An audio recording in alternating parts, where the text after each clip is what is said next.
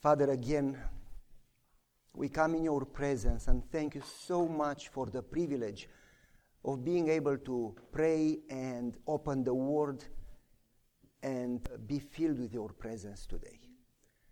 Father, we pray that you will be the one to speak and to touch and to transform. And we pray that we focus so much on you to the point that we allow you to work in us and through us for your glory. In Jesus' name, amen. So I give you about 10 minutes for questions and answers. From yesterday, we talked a lot about prayer and about how to have a close relationship with Christ that would not be one day alone, but would be an ongoing lifestyle, a process. I want to remind you, prayer is not an event in a crisis. Prayer is the breath of the soul. You don't breathe only in crisis. You breathe 24/7. Prayer should be a lifestyle. Anyway, questions from yesterday? Okay. Yesterday you told us that we shouldn't be praying for the same thing over and over and over. Mm-hmm. But Jesus taught us that as the widow in front of the king went and didn't let go until the king solved it. Let me repeat the question for everybody. I said that we should not repeat again and again and again and again and again the same words, but she says in the same time, Jesus gave the example of the widow that because of her persistence got justice. Is it clear? So how do you reconcile the two? I want you to realize that when Jesus says pray without ceasing, Jesus doesn't say repeat the same request without ceasing, but he is referring to having a relationship, a connection with God that should be 24/7. Based on John 15, Jesus says, I am the vine, you are the branches. Separated from me, you can do nothing. Based on that, we should be connected with God all the time. But that doesn't mean, Lord, I want my son in Loma Linda. Would you please do it? Lord, I want my son in Loma Linda. And then you fast and you do whatever to convince God to answer your prayer. God may have a different plan. And you may want to say, like Jesus in the garden, Lord, I would like my son to be in Loma Linda, wonderful school. However, may your will be done. I will accept it. You follow me? You may want to accept God's plan that is better than your plan, and that if you knew the end from the beginning, you would choose the same path. Therefore, let God be God. So many times in prayer, we go to God and try to convince Him to do our will, instead of going to God and ask Him to make us available to His will. Listen carefully to what I say next. It's going to be difficult. Pray for what to pray before you pray for what you pray. I know you didn't get it. I'm going to say it slow now. Pray for what to pray before you pray for what you pray. Basically, accord your prayer with God's will. So when you say, may your will be done, mean it. Don't use it as a formula, but mean it. And give God a chance to do His will. And instead of spending time to seek an answer that is a specific answer, and if God doesn't seem to answer what is an answer, if you don't get what you want, you get discouraged and lose faith. You rather seek God's presence to the point that you know that you are with God. And whatever He answers, you may not understand, but you have peace. You will never regret if you go that route. Therefore, going now to your question, when Jesus gives an example talking about the widow, Jesus refers to a judge that was how? Corrupted, unjust. Thank you so much. I appreciate that. Corrupt, evil, no shame for people, no fear of God. You remember? Yeah. Well, when we say judge, we think it's talking about God. No. God is not that way. That judge was a corrupted judge. And Jesus says, even in that situation, because she was persistent, she got an answer. Moreover, your Father knows, if you remember the context, your Father knows your needs. He takes care of the flowers. He takes care of the animals. He will take care of you.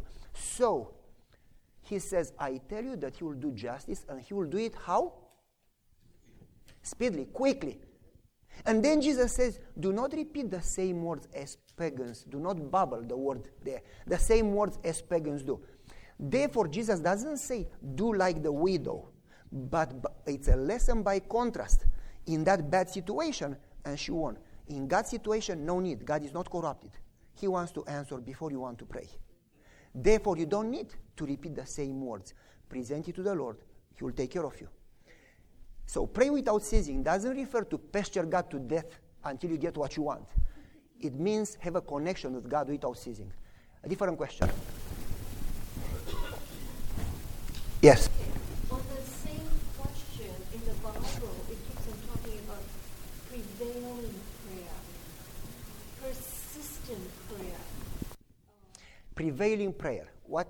Yes? Persistent, prevailing prayer.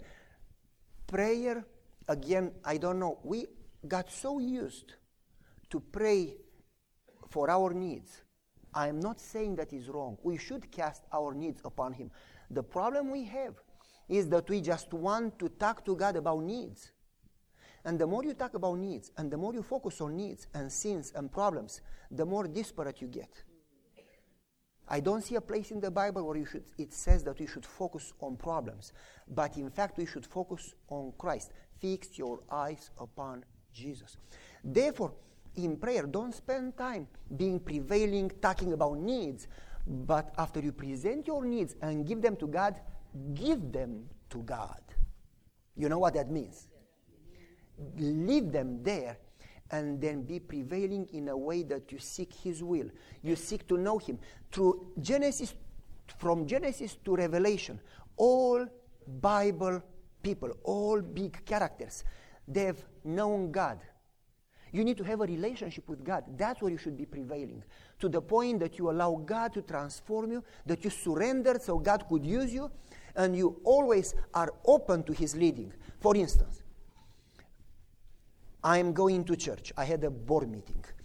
I prayed and I said, Lord, I don't want to be so focused with my board that I am blind to people around me. Therefore, I want you to please impress me and be in my mind and open my eyes, open my ears, that I could serve, I could be a blessing. I want to be used. So as I was praying that way, my wife calls and my wife says, the puppy has diarrhea. Excuse my expression, but that's what happened. We have a beautiful, just gorgeous King Charles Spaniel. It's a little dog, very smart. He loves me a lot. He sleeps around my head like a crown. When I go to sleep, he puts a paw on my head. I said, Gucci, put your paw here. He put it here. As soon as I keep quiet for 10 seconds, he moves it back on my head. My wife calls me and says, the puppy has diarrhea. And he's going out with blood. I'm scared. So I call my head elder. I said, I'll be a little late. Go ahead. Turn around, pick the puppy, go to the vet to drop the puppy, and go to the board. My wife could not leave because her father had a stroke. And she just got him back from hospital. So she had to stay with him. We were afraid the puppy would die. I took the puppy to the vet. Guess what I prayed for? For the puppy. Guess what God said in my mind? I heard you. Stop praying for the puppy. And God put a thought that was a strange thought. Didn't you pray in the morning my presence with you? Yes. And then Romans chapter 8. All things work together. So I said, Lord, I love this puppy. But if all things work together for good, would you do something good out of this? So instead of focusing on the problem, I focused on God. I get to the vet. Guess what? Oh, the puppy ate something. They did an x-ray, long story short. He'll be okay. We give you these pills and this, whatever. I'm not going to go into that area. I don't even know what to say much about that. But I'm going to say this. The vet says, oh, you are dressed nice, Mr. Goia. Where do you go? Well, I have a board meeting. What type of meeting? What type of business? I'm a pastor. Wow, we are negotiating here what happened to people when they die. Do you have an answer for us? I said, oh my, do I have an answer for you? My answer may take a little longer than you want to listen, you know? So I said, listen, there is good news. You know? When people die, they don't suffer.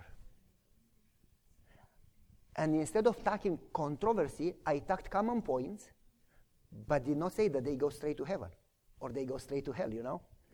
And he says, and then I said, listen, to be continued tomorrow. I left, prayed the whole night, went next day, finished the Bible study. They said, we have more questions. How is going to be the second coming? Is it rapture or how is it? Came next day. For the next 2 weeks, every day, the whole vet office, 3 doctors, 5 nurses, and 2 ladies from the office were listening. And then I gave them the 10 Commandments DVDs, and then I gave them the prayer DVDs, and then I gave them the revival DVDs, and then I gave them my book, and they all listened, read, watched, and they all passed the DVDs from family to family. And when we had evangelism, they came to evangelism. Do you understand why the puppy was sick? So, my point is very simple and very clear. Be persistent in prayer to make yourself available. We are so focused on our life that we forget that this life is short and is not worth. And we need to be so connected to God to the point that in small things or in big things, God can use us. Prayer is about making yourself available, surrendering, and getting to walk with God. It's not about solving problems. Let me say this. It's better to let God focus on you than you to focus on you. And God promises that if you seek Him first, He will take care of the other things. Give it a try. You'll never be sorry. Another question. No more. Great. When people have no questions, they either got everything or they got nothing. Yes.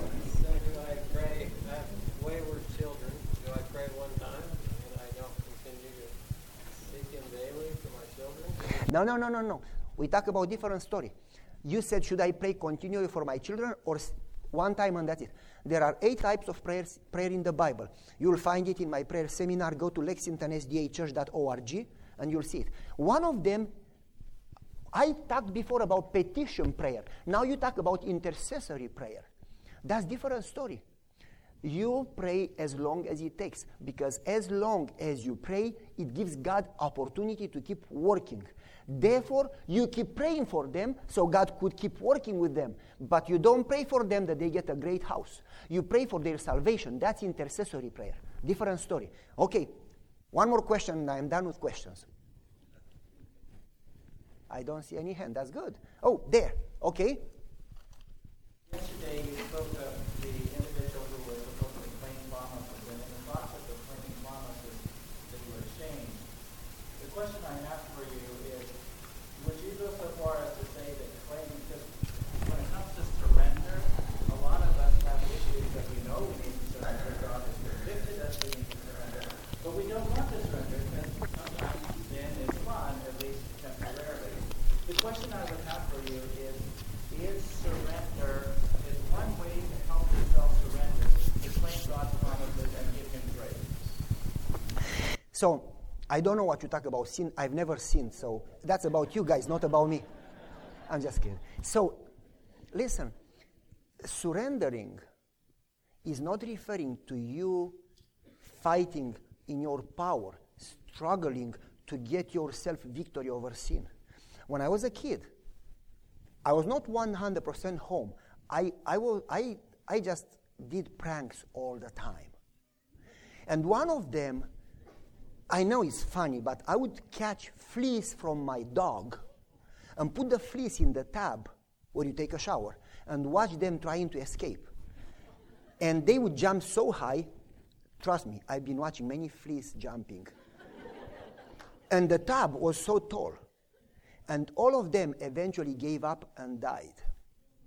Later, I talked to my dad and I said, I've been praying because I have too much energy and I get ideas, but also I get angry fast. I've been praying for patience, and the more I pray for patience, the more I lose my patience. And I said, I am laboring in prayer and I am trying hard and I am fighting in prayer. And my father said to me, who do you think you are to get victory over Satan? Christ got victory on the cross. You don't fight darkness fighting darkness. You fight darkness turning on the light. Call Jesus into your heart. That's the single hope you have. As long as Jesus is there, Satan is out. They never live together. I didn't fully get what my father said, so I said, what do you mean? And my father said, do you remember the fleas? I said, yep. How many of them escaped? None. How hard did they try? Really hard. Well, that's you. Fighting Satan.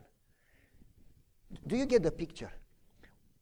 Instead of trying desperately to gain victory, we should hate sin and we should fight sin. But this is strange. We hate and we love sin in the same time. And we want to change, but we don't want to change. I don't know if you follow me. Therefore, while you should hate sin and never desire sin and fight against sin, don't spend your time fighting against sin. Rather spend your time to pray, study the Bible, study the spirit of prophecy, invite God every second in your life. Because the more of God you get, the less of Satan you get. Okay, that's the last question. Let's start our subject. No for other reason, but today at 2 o'clock my plane leaves. So imagine when we finish, I will be raptured. Okay. Before I start, I always like to give stories. I'm going to give you an example of, because many people come and talk to me about what can they do to get their church revived. I'm going to give you an example of one thing that we did in Lexington. I gave you one story yesterday. I'm going to give you another story today. We had a meeting, and I told them, listen, we need to meet together and pray for the vision. Pray that the church together would have a clear vision that would come from God. And I said, do not plan, because you may plan something extremely good that may never bear fruits. Do not plan. Rather, let's spend time in prayer that God would give us the vision, because if it is God's vision, it has God's blessing. So let's spend time together in prayer and then see what God would say. I got the leaders. We do that 4 times a year. I got the leaders at my house. God blessed us with 50 acres property, forest, beautiful place. We start a big, big, big bonfire. I love bonfires. Oh, it relaxes me. Anyway, and gardening. I go in my garden. I could talk about gardening forever. I could teach you how to plant a tomato that you get fruits like you can count 50 tomatoes, 40, 50 at any time. I have pictures on the plant, and it keeps going and going and going. I go to church and I bring tomatoes and cucumbers, put them there, and people help themselves. I just love gardening. Anyway, so, yeah, don't get me started on that. So, I had tomatoes for them. I had cucumbers. I had peppers. I had eggplant spread for them. We had it all ready. They brought food. We had a bonfire. We got together. We sang a song or two, and then we started to pray. After that, I told them clearly, go into the forest and take a long walk. To walk around the property, it takes you 1 hour and 15, 1 hour and 20 minutes. Take a long walk and do not come back before God gives you the vision. We don't want to do our thing here. We want all to die and let God be alive. If you really want to see revival here, you need to get God's vision. And God's vision is big because God is big. You cannot settle for small things. They are from you. They are not from God. And sometimes God will give you small things, but you need to make sure that they are from God. So I said, go back, pray. When you have God's vision, come back. And they said, Pastor, we want big things. We always want, but it's not possible. What do you hear here? It's not possible. Lack of faith, discouragement is not possible. I said, folks, as far as I learned from my Bible, God is not in vacation, and God didn't die, and God did not change. Nothing is impossible with God. Do you agree with me? Yes. If God gives you the vision, God gives you the means. God bless you. Go, pray, don't talk negative. Come back when God talks to you. They went, and they came back in 5 minutes. They didn't even have time to get to the garden and back. And I said, okay. And I became kind of sneaky. And I said, write on a piece of paper 2 most important things that God told you. They wrote. I took the papers. And I read A little from a few papers. We want to start church in time and finish in time. We want to fix the parking cracks. I took the papers, I put them all in the fire. And they said, Pastor, that was our vision. Why would you burn it? I said, because it's your vision. I want God's vision. And I said, do you love me? Yes. Do you love God? Yes. Go back in the forest. Don't get offended. I don't give you my vision. I don't want your vision. Go back, get God's vision. I said, before you come, you make sure that God talks to you. If God doesn't, don't come back. Spend the night in the forest. They smiled, and I said, you see the fire? That's where your vision goes. They love me, so I can afford to do that. I was smiling, I was not rude. They went back in the forest. 1 hour and a half later, they started to come, awfully quiet, heads down. I said, wow, something happened here. And you could see on their expression that they were moved, that they really prayed. And by now, after 7 years of being together, they are people of prayer. So they come back, and that happened, actually, I said by now, that happened 3 years ago, okay? They came back, and they started to write. We want to have television. We want to have our own radio tower. We want to do so many evangelistic meetings a year. We want to do so many seminars. We want to do this and this and that. I said, ooh, come on, slow down. That's too much. That's too big. I said, we don't have the money. We don't have the people. Let's just take one at a time or two. And they looked to me and they said, didn't you say that should be God's vision? We prayed, we got God's vision. Didn't you say that if it comes from God, God will enable us and provide the means? Yes, I did. Okay. I said, well, it's too much. Well, they accepted me because they love me so much. And it took only 2 simple things to do, and that's it. And they left kind of discouraged. Usually when they talk to me, they leave, energized. Not this time. Next day, I was supposed to speak for the prayer convention for the NAD. And we met there. Ruthie Jacobson called me to speak. So I go there. I fly to Carolina, and I speak. And after I speak, I go to my hotel room. And I usually, when I get in the room, I start praying. I got in the room, and I could not pray. I said, something wrong here. I said, Lord, what is it? Tell me, what is it? Because I have no peace. And after I finished praying with no answer, I took a cup of water, put it on the desk, put my cell phone besides, and opened the laptop to check my email. And by mistake, I hit the cup, and the cup spilled over the telephone and burned my telephone. Now you need to know something about me. I am picky. I am picky in details. The way I put things in the room, in the closet, I am picky. I care for small things, I care for big things, I care for the vision. I don't think in, small errors. I know it's a little exaggerated. I am kind and gracious to people. But slowly, with love and care, we don't want compromises. So, I never lost a key in my life. I never lost a phone in my life. My wife gets a cell phone, and she would drop it and break it tomorrow, and then she gets another one. I say, how in the world did you break 2 phones in a week? You never break anything. No, not so far. She would forget it outside in the rain. When you go back, you expect fish in the telephone, you know? So now, I broke the phone. So I go to Ruthie. Ruthie, can I borrow your phone to call my wife? What happened to your phone? I burned it. Did you dry it? I did. Did you put it in rice? I did. It doesn't even turn on. Okay. I take my phone, call my wife. She says, hi, Ruthie. Oh, it's me. It's not Ruthie. Why would you call me on Ruthie's phone? I burned my phone. What? I burned my phone. Ha, praise the Lord. I said, what?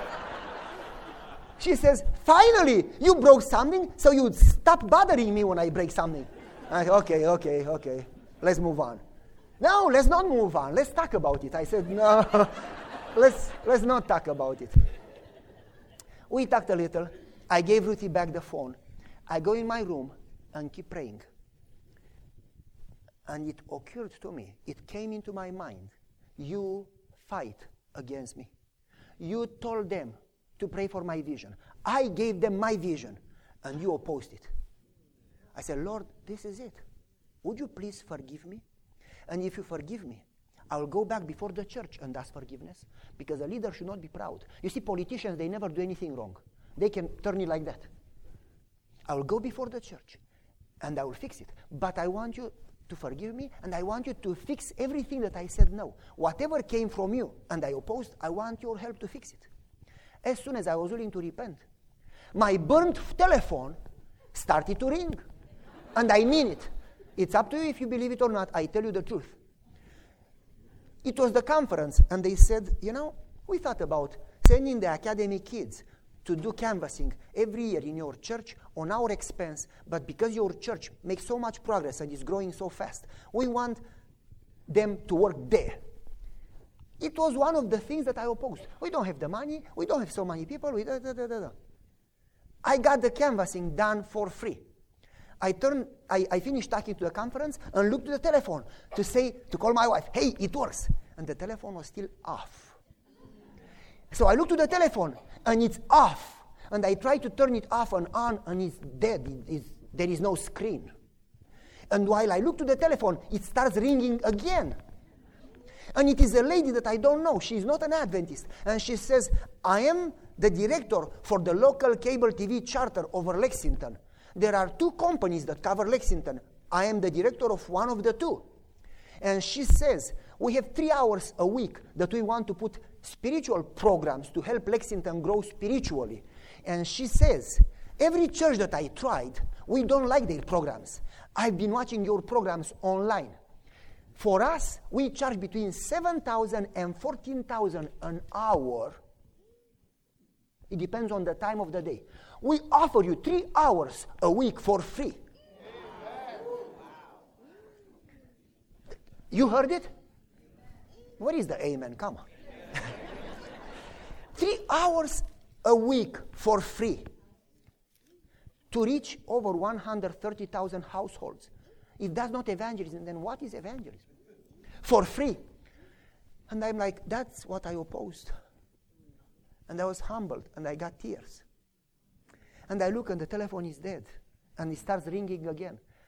And the guy says, I am so-and-so in the next church, close to Lexington. We have a small group. They don't have the power or the vision. But God put in my heart to start a radio.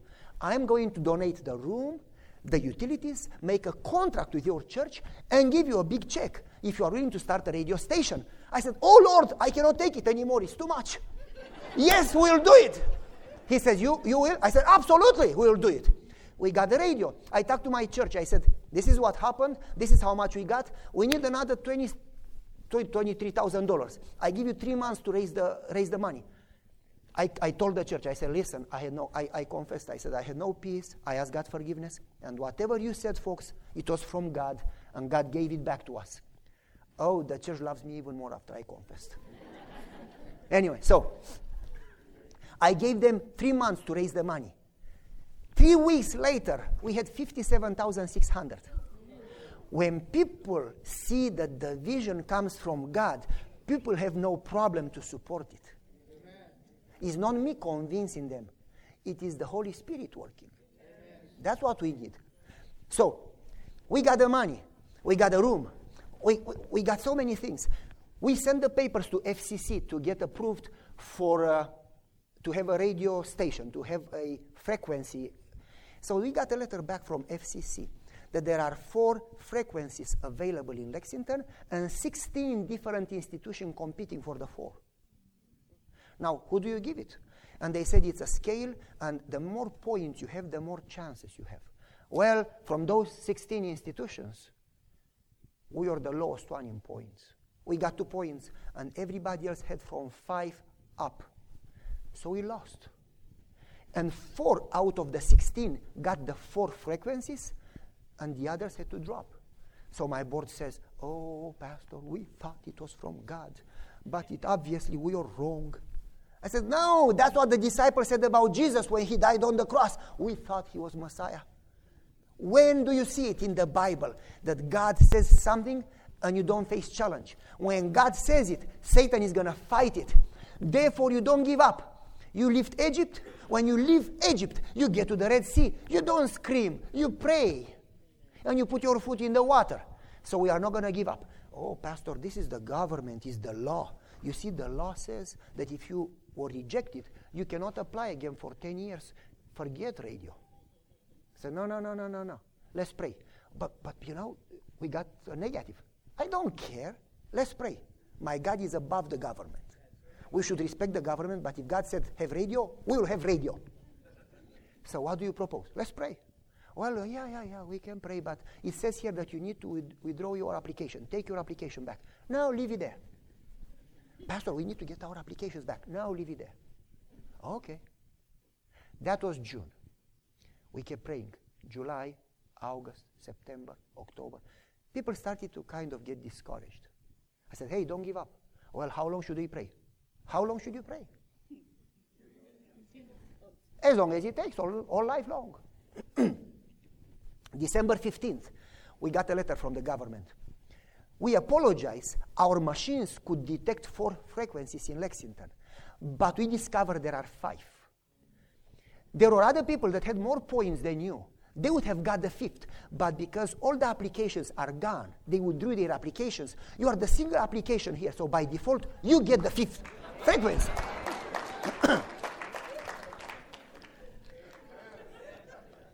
Everything that they visioned, everything we got. Folks, if you want to see something happening in the church, you don't criticize, you don't start fighting, you start praying and inviting people. You don't need the whole church praying. Sure, we would love to have the whole church, but if you wait for the whole church, it's not going to happen. You get people who love prayer, praying, not talking, praying, and the more you pray, the more God would prepare you, and the more God could work with the church. That's how you win the battle. Okay?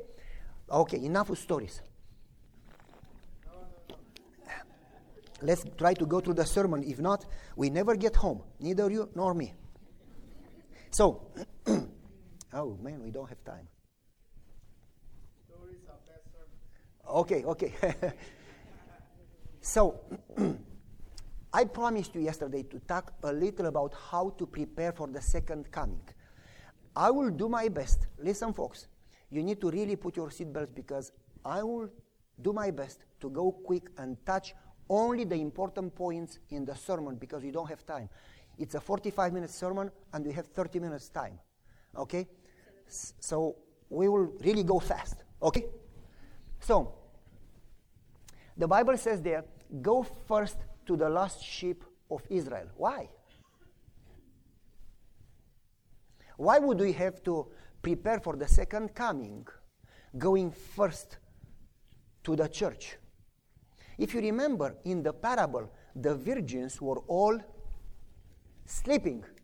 And how could you prepare the world if the church is not prepared? While the church is extremely good, we need to experience revival as the greatest possible need. It's an emergency. We need to experience revival. Well, what do you preach when you want to wake up the church? You say the kingdom is at hand. Jesus is coming. It's time to wake up. Jesus is coming. It's time to get busy praying and working. Okay, so I'm going to start with this quotation before we go into the subject. By the sleeping disciples is represented a sleeping church when the day of God's visitation is nigh. It is time of clouds and thick darkness when to be found asleep is most perilous. 2 Testimony 2:05. Christ is at the door. Men and women are in the last hours of probation and yet careless and foolish. That's a hard paragraph. Preachers have no power to arouse them. They are asleep themselves. Sleeping ministers preaching to sleeping people. Gospel Workers 1:21. That's a tough quotation. Now you may not love me anymore. That's good because you don't call me back so I could stay home with my wife. Listen, folks, we are all in need of revival. Would you agree? Yes. This is not to be critical of anybody. Would you agree that we need revival? Yes. Okay. How do we experience that?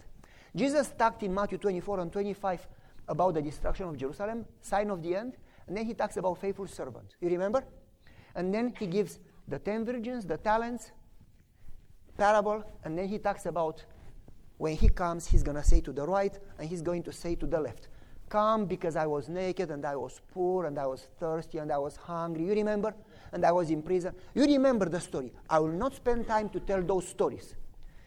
And Jesus tells them how to prepare for the second coming, giving them the parables, and saying in all parables that the way you prepare, you pray, and you watch, and you serve, and you serve, and you serve, and you serve, and you serve, and you serve.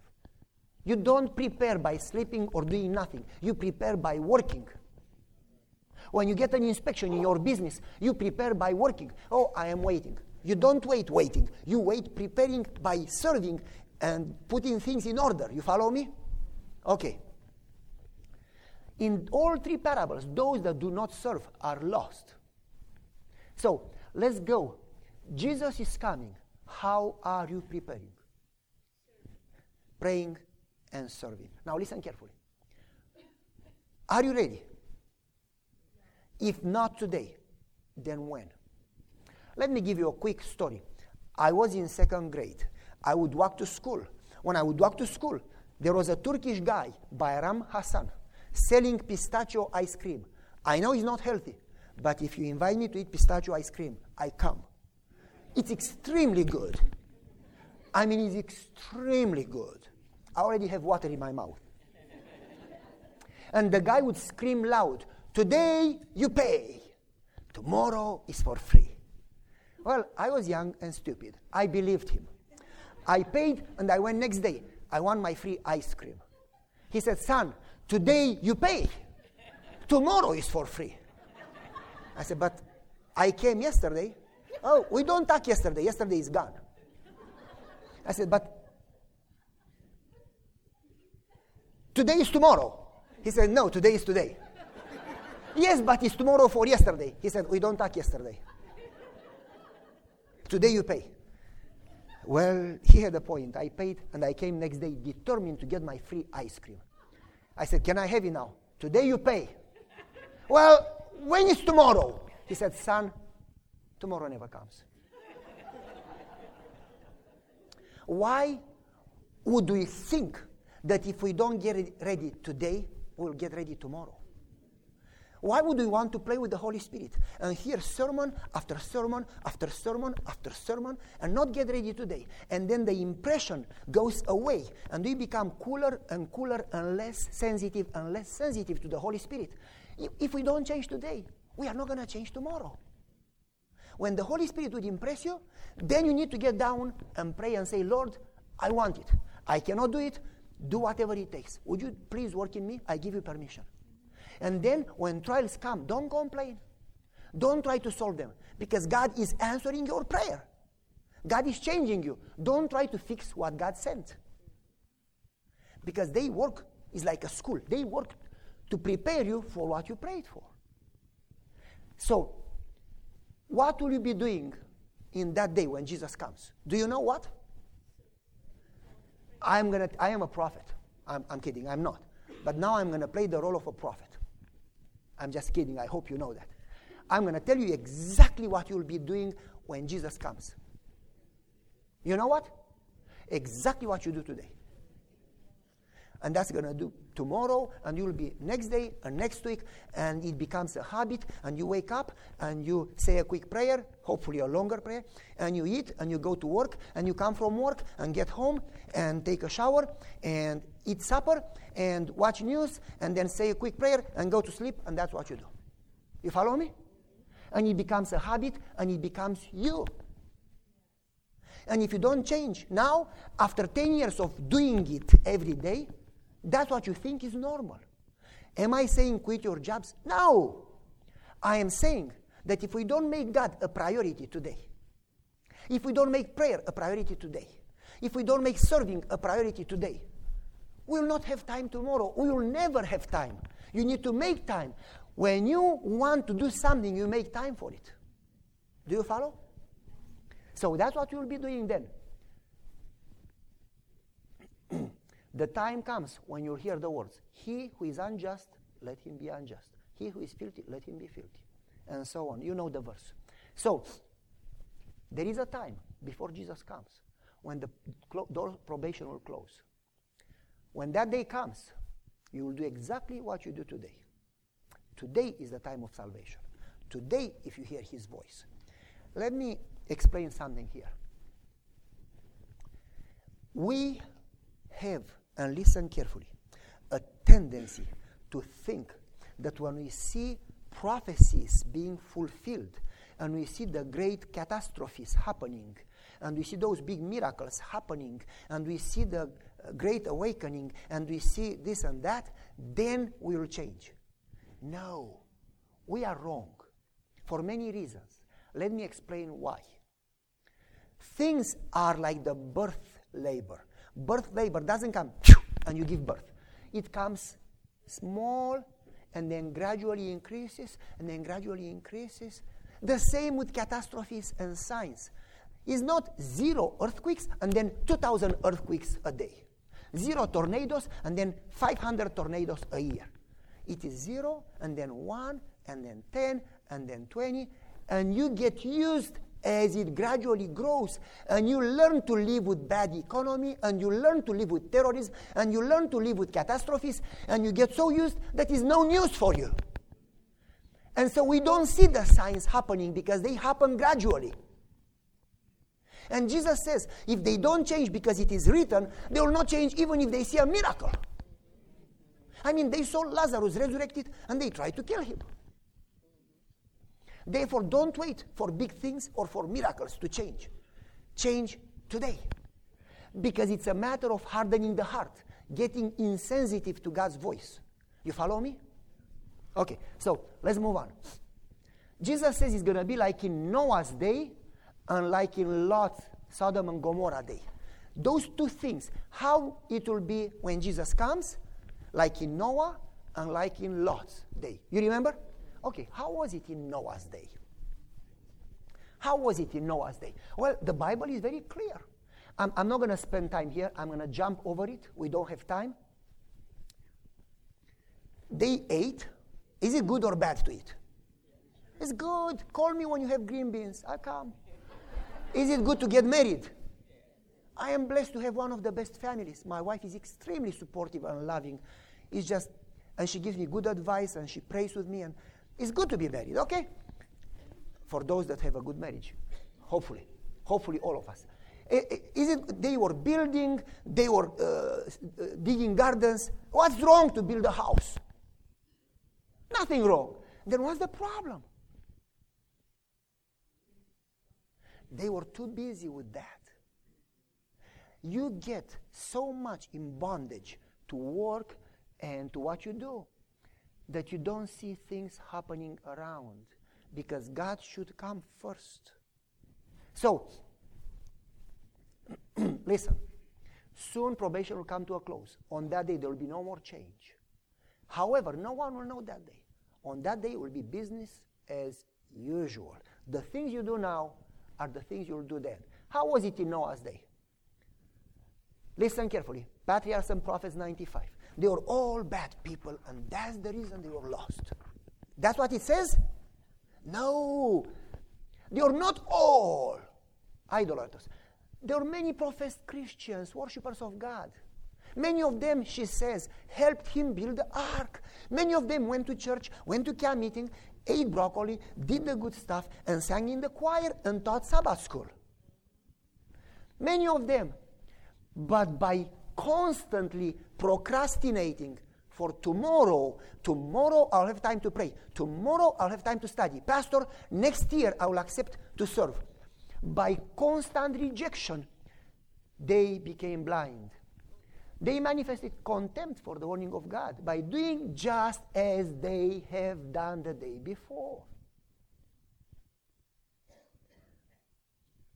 They hardened their hearts by persistent rejection. Now listen, I want you to think about it for a second, because it is, in a way, it is a little funny. It was crazy. This pastor called Noah from that conference goes to his church and says, let's build an ark. And they say, what is an ark? Well, it's a kind of a boat. Okay, what is a boat? Okay, it's a construction that floats on the water. What water? Well, it's going to rain. What is rain? You follow me? Well, God said it's going to rain. And? Well, it's going to be flood. Where? All over. How much? Above mountains. Are you crazy? Do you get the point? If you lived in those days? And where should we build the ark? On the top of the mountain. Well, doesn't water go down? Why would we build the ark up? Doesn't make any sense. And they call the board and they say, our pastor ate too much last night. He has some issues. They call the conference. Would you pray for him? You don't, when you follow God, sometimes, not everybody would understand. Because you need a lot of connection with God to hear God's plan. And therefore, Noah didn't fight them, but he kept building. And there were people who were convicted and they kept building. But this is what happened. I want you to think about it. In the last moment, God impressed the animals to come and enter the ark. If you were there and you see them coming alone, lions and giraffes and all the animals, 2 by 2 and 7 by 7 and so on and so forth, if you see them coming, isn't that a big miracle, a big sign? Now they have been watching him building the ark for a day, for a week, for a month. They got used. It didn't impress them anymore. They got tired of the sermons. So when they see the animals coming, they say, wow, this is a miracle. Let's get into the ark. Did they? How many of them entered the ark? Let me ask you a different question. 8. Listen carefully now. Did God put 2 angels at the door of the ark and say, you are good, come in. You are bad, stay out? How many could have entered? Listen carefully. Everybody could have entered the ark. Nobody would be lost because you are not so good, but because of their unbelief, it says in Hebrew. It's not that they didn't enter the ark because they were great sinners. I'm not saying we should be sinners. It's not that they didn't enter the ark because they didn't, serve or do that. It's because their unbelief, because they procrastinated and they got used. And when the animals came, they said, wow, this is amazing. Wow, we got tears, let's pray. Should we enter? Let's pray about it. What to pray about? When God says do it, don't pray about it. Do it. Should we keep Sabbath? Oh, let's pray about it. Duh. God told you to keep Sabbath. God says enter, enter. Oh, this is moving. Oh, let's have a board meeting and talk about it and have 3 songs and pray about it. We go home, we think about it, and we enter tomorrow. There is no tomorrow. If you don't enter now, you will not enter tomorrow, even if you see another miracle tomorrow. Miracles don't change hearts. So, they saw the animals coming, and they still don't enter. When the door is closed and the rain comes, when crisis comes, then people pray. Don't pray in crisis. Pray all the time. It's not that you should not pray in crisis. It is that you need to pray before. Let's move on. You know what mountain this used to be? Oh, you should know the mountain? Exactly. St. Helens. In what state? Now listen, Washington.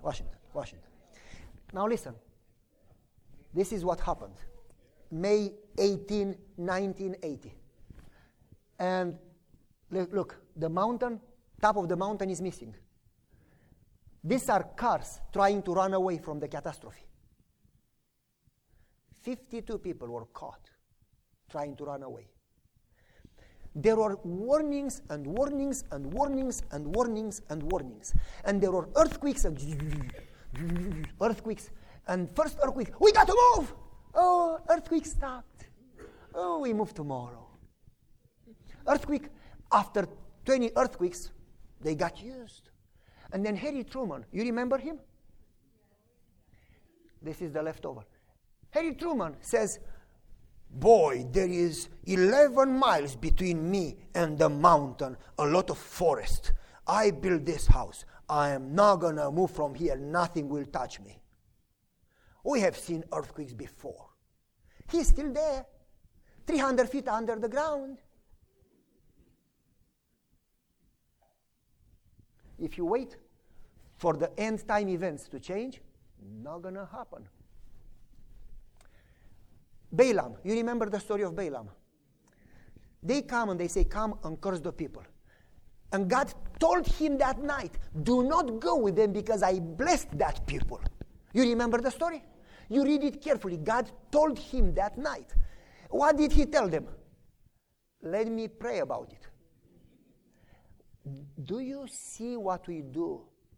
We many times try to convert God.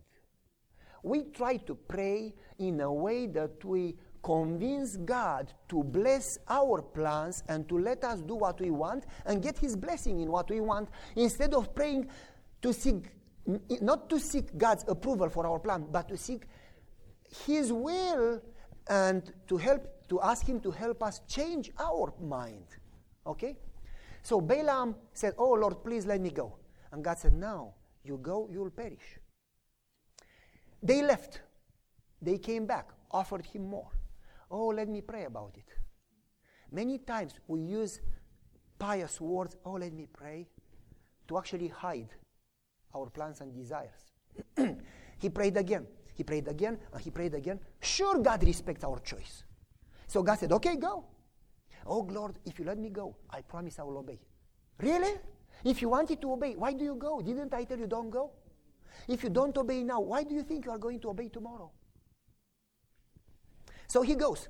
The donkey sees the angel. That's strange. Animals do, people don't. Sees the angel, and the donkey stops. He gets angry. The donkey, second time, sees the angel and gets his foot between the donkey and the rock. He gets angry with the donkey. The donkey sees the angel third time and goes down. Oh, the pastor gets angry and beats the donkey. Now listen carefully. This is the strangest part. The donkey talks. And he doesn't say, wow! Imagine if you see your dog talking to you. Imagine. He sees his donkey talking to him. He doesn't say, praise the Lord, this is a miracle, turn around. He argues with the donkey. Can you believe it?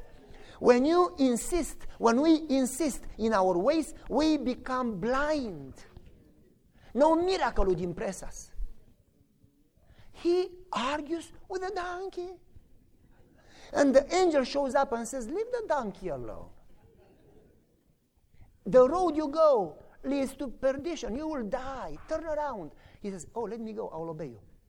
Duh! You are not obeying me now. Do you think you are going to obey me then? Folks, if we don't change today, no miracle will change us. Because we become less and less and less sensitive. We become focused. You don't have to kill people and steal and cheat. And we become so focused on innocent things, job and this and that. And we never have time for God. Therefore, it says today. Don't focus about how you get victory. Don't focus about how you get saved. Focus on prayer. Let God take care of your salvation. He is able to finish what He started. Focus on prayer. Focus on study. Focus on service. God will finish what He started. God is able to save the least one. That's none of your business. Focus on prayer. You do today what God gave you to do today. You follow me? So, Balaam didn't listen. So, let's move on. I'm trying to finish here. Paul and Agrippa, you remember? You almost persuaded me. That's how we feel. Oh, I was almost there. Almost is not good enough. Almost in heaven is not in heaven. This is dangerous religion. You feel good that you go to church. You feel good that you keep Sabbath. You feel good that you go to camp meeting. You feel good that you return tithe. You feel good, but if you don't have a prayer life, it's not there. So, how was it in Lot's time? The outcry is so great that they're saying, oh, I'm going to go down and see. God didn't need to go down and see. God knew exactly what was going on. God didn't need Abraham's permission to destroy Sodom and Gomorrah. God wanted Abraham to intercede for them. I'm not going to go through the next 10 minutes and talking about what happened there, the investigative judgment, because we have no time. But I will talk about salvation there and preparation there. Listen. Listen carefully. Lot gets the stranger into his house. The people, the neighbors, people that he worked with. Oh, Jimmy, my next neighbor, he's a great guy. He mowed the grass for me. Oh, Mary, my neighbor in the right side, she is wonderful. She has 2 kids. They play together with our kids. People around were not all bad people. But when people come and say, let us sleep with those strangers, and Lot says no, those good people got angry. Who do you think you are? People that you don't expect, they get against you. So then the angels hit them with blindness.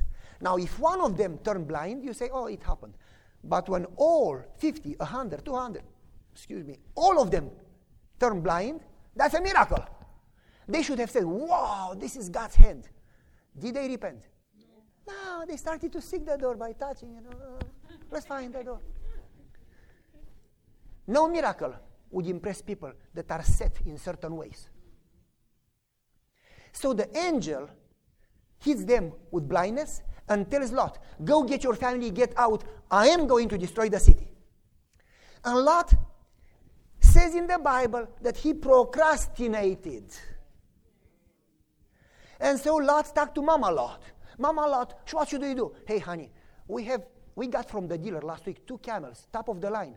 I mean, they have GPS, they have, sensor in the bumper. We got 2 wonderful camels. And we have payments to those camels, and we got this wonderful house, and we have payments, and I got a good job, you got a good job, and we have the kids. He works in hospital, she works at the city hall. We cannot just leave everything and go. Let's watch CNN and see what's happening. They turn on CNN, nothing. It's just regular business. Let's watch the Weather Channel. Oh, nothing. How do you imagine it's going to rain with fire? Are you crazy? I mean, maybe a thunderstorm, a tornado. It's not so bad. Listen, honey. Let's sleep on it. Let's pray about it, and we decide tomorrow. What to pray when God told you get out? So he goes to his daughter. Hey, honey, the angel said so and so. Daddy, we'll pray about it, and we'll talk tomorrow. He goes to his other daughter. Oh, my husband is on call. He's at the hospital. When he comes home, we'll talk about it. None of them wanted to leave. He comes back, and this is what gets me. This is what gets me. Listen, Lot could have preserved his family if he made his home outside the city. Listen, a little distance away from the city. Enoch and Abraham walked with God, yet they did not live in the city, polluted with every kind of violence and wickedness, as did Lot. Evangelist 79. I am not saying that we should all move outside, but I am saying that we should pray. Because if God says move, don't get too stuck with your house. If you pray about it, if God says move, God is going to help you sell the house, and He's going to get you a house 20 miles outside where you can have a little peace and a little garden. Oh, I cannot, Pastor. I'm 5 minutes from the work. Just take me 5 minutes. God has a time for everything. You should not be connected. You should not be attached to things. Things are going to burn. You need to be attached to God and to your family and to the church, referring to the people, not the building. The other things will not go to heaven. You really need to be praying about things. You should not go ahead of God, but you should not go behind God. But you need to have that type of connection to hear when God says, get out. You follow me? Because if you don't get out when God says get out, you will pay for it. In the spirit of prophecy, it gives you exactly when. You watch the signs, the economy, and so on, and the Sunday law. It gives you when to move from the big cities, when to move from the small cities. How many of us talk about that anymore? Why? Because we got so used with our jobs and our homes and our cars and our remote. You follow me? So let's not dwell too much on this. Let's move on. I just gave you a little to think about. As long as God gives me power to speak to all, I shall continue to say, leave the big cities, get into the country. believers who are now living in the city will soon have to move to the country that they may save their children. The angels struck them with blindness. They were so focused on their desires and plans and ways that they did not change. Now, what happened?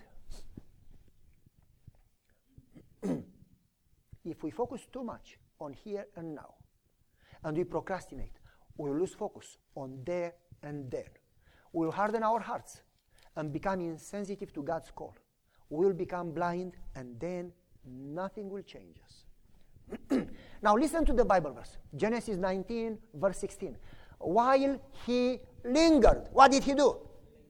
That's what we do. About spiritual things, about prayer, about every step in spiritual life. That's what we do. While he lingered. God is so gracious, folks. God is so gracious. God is so good. If there is something in us, God will work with you. Do not wonder how will you overcome. How are you going to serve? How are you going to change? How are you going to move? Do not ask questions. God will work with you. When you give him permission, don't worry about the means. Worry about commitment. God needs commitment. Everything else, he will take care of it. While he lingered, the man took hold of his hand. God will take you by the hand. And the hands of his two daughters. And the Lord, being merciful to him, took him out. What a God we have. If you give God permission to work, he is going to take you by hand.